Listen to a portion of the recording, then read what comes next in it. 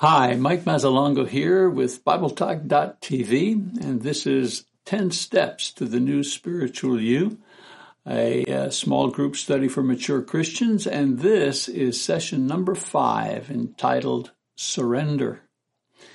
Now, we've said that our primary goal is to become more Christ-like. This is the new you we are aiming for with these sessions. This pursuit requires that we develop certain spiritual disciplines which we have been studying. So far, we have looked at 1, intimacy, which is developing a closer walk with God. 2, simplicity, removing and reordering those things that tend to spoil our intimacy with God. 3 and 4, silence and solitude, which is learning to be still and listen or hear what God says once we detach from the world in order to draw near to Him. Now, one of the more difficult disciplines to learn is the 5th in the series, and the one we'll be looking at in this session, the discipline of surrender.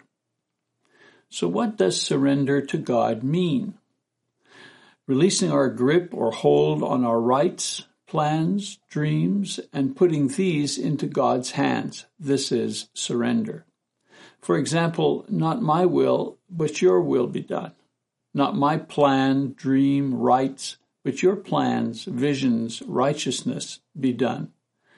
Surrender is the most difficult discipline because it goes against our most powerful drive, which is self-interest. How then do we actually surrender to God? What method do we use to accomplish this?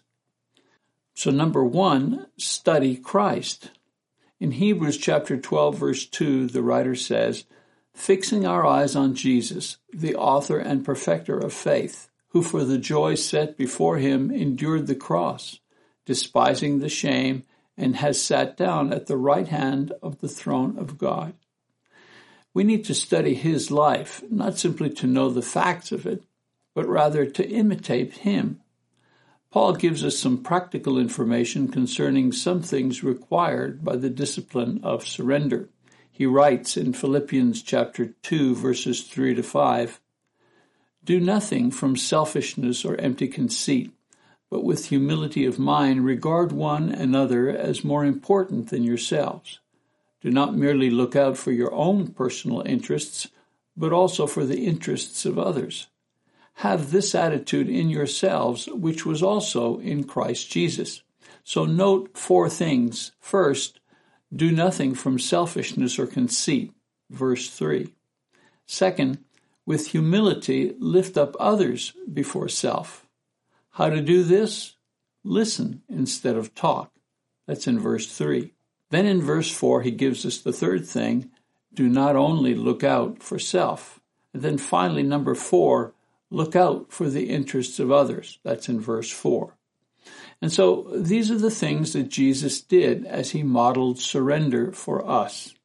Again, in Philippians 2, 5 to 11, Paul writes, have this attitude in yourselves, which was also in Christ Jesus, who, although he existed in the form of God, did not regard equality with God a thing to be grasped, but emptied himself, taking the form of a bondservant, and being made in the likeness of men. Being found in appearance as a man, he humbled himself by becoming obedient to the point of death, even death on a cross.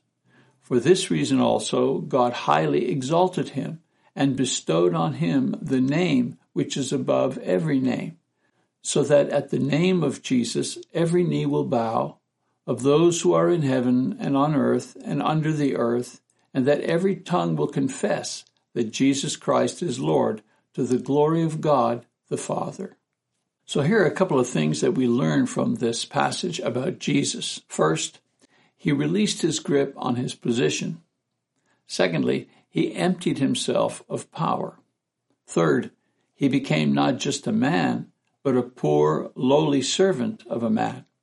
And fourth, he accepted a cruel, undeserved death, total surrender. And so the first step towards surrender is the study and imitation of the one who perfectly accomplished it. So we study Christ, then we compare ourselves to Christ. What does comparing ourselves to him mean, and how does it cultivate surrender within ourselves? We read in Hebrews 12, verse 3, "For consider him who has endured such hostility by sinners against himself, so that you will not grow weary and lose heart." With this passage in mind, we remember that the next time we feel unfairly criticized or feel discouraged because of our burden or are afraid to give up something pleasant and comfortable, think of him and compare your situation to his. In other words, keep Jesus as your standard. All other human examples are driven by the instinct to survive. Only Jesus modeled perfect submission. While we and others seek to preserve our lives, he came to lay his down.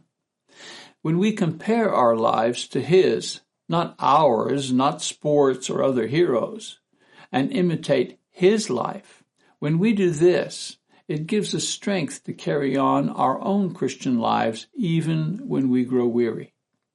And then number 3, let go. Releasing your grip on things you want to possess or control frees you to be in submission to God. It is the effort to hold tightly to your life and your goods that exhausts and enslaves you. Letting these things go by submitting them to God is what frees us. Again, in John chapter 12, verse 24 and 25, Jesus says, "Truly, truly, I say to you, unless a grain of wheat falls into the earth and dies, it remains alone. But if it dies, it bears much fruit. He who loves his life loses it, and he who hates his life in this world will keep it to life eternal." True life, which is freedom, can only be found in submission to God. The question, therefore, is, how do we let go? How is it done in practical terms? The writer of Proverbs, chapter 3, verses 5 to 8, writes the following, "Trust in the Lord with all your heart, and do not lean on your own understanding. In all your ways acknowledge him, and he will make your paths straight. Do not be wise in your own eyes. Fear the Lord and turn away from evil. It will be healing to your body and refreshment to your bones." And so let's have some practical ways to let go and to surrender. First, let go your possessions. In other words, acknowledge before God in prayer that all of what you have actually belongs to him. You are only a steward. Number 2, let go your desire for a position. Again, in other words, release your hunger for recognition, benefits, and advantages to God. Begin to find your security, value, and identity in him only. Number 3, let go your plans. Of course, we have to make plans, but be ready and patient when God changes them. Not becoming angry and discouraged when plans are changed is a clear and sincere way of demonstrating that we have let go of the control over our plans. Number 4, let go your people. Enjoy your family and friends, but realize that they are only temporary. Give them and your hopes for them over to God. Transfer the responsibility for their lives and happiness over to God. The rewards of surrender are the surprises that God has in store for you when you surrender to him. The greater the struggle to surrender, the greater the surprise. All right, that's the end of our session for this time.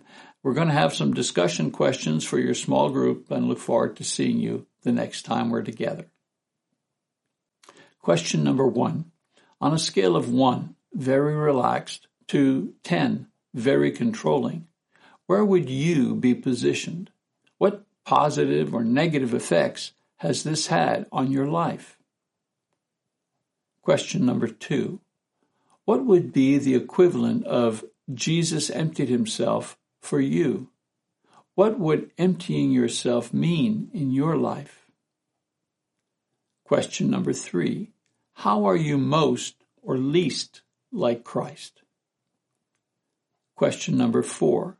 Describe a person you know who is most like Christ and what trait you most admire about them. Question number 5. What do you think Mike means when he says, the greater the struggle to surrender, the greater the surprise?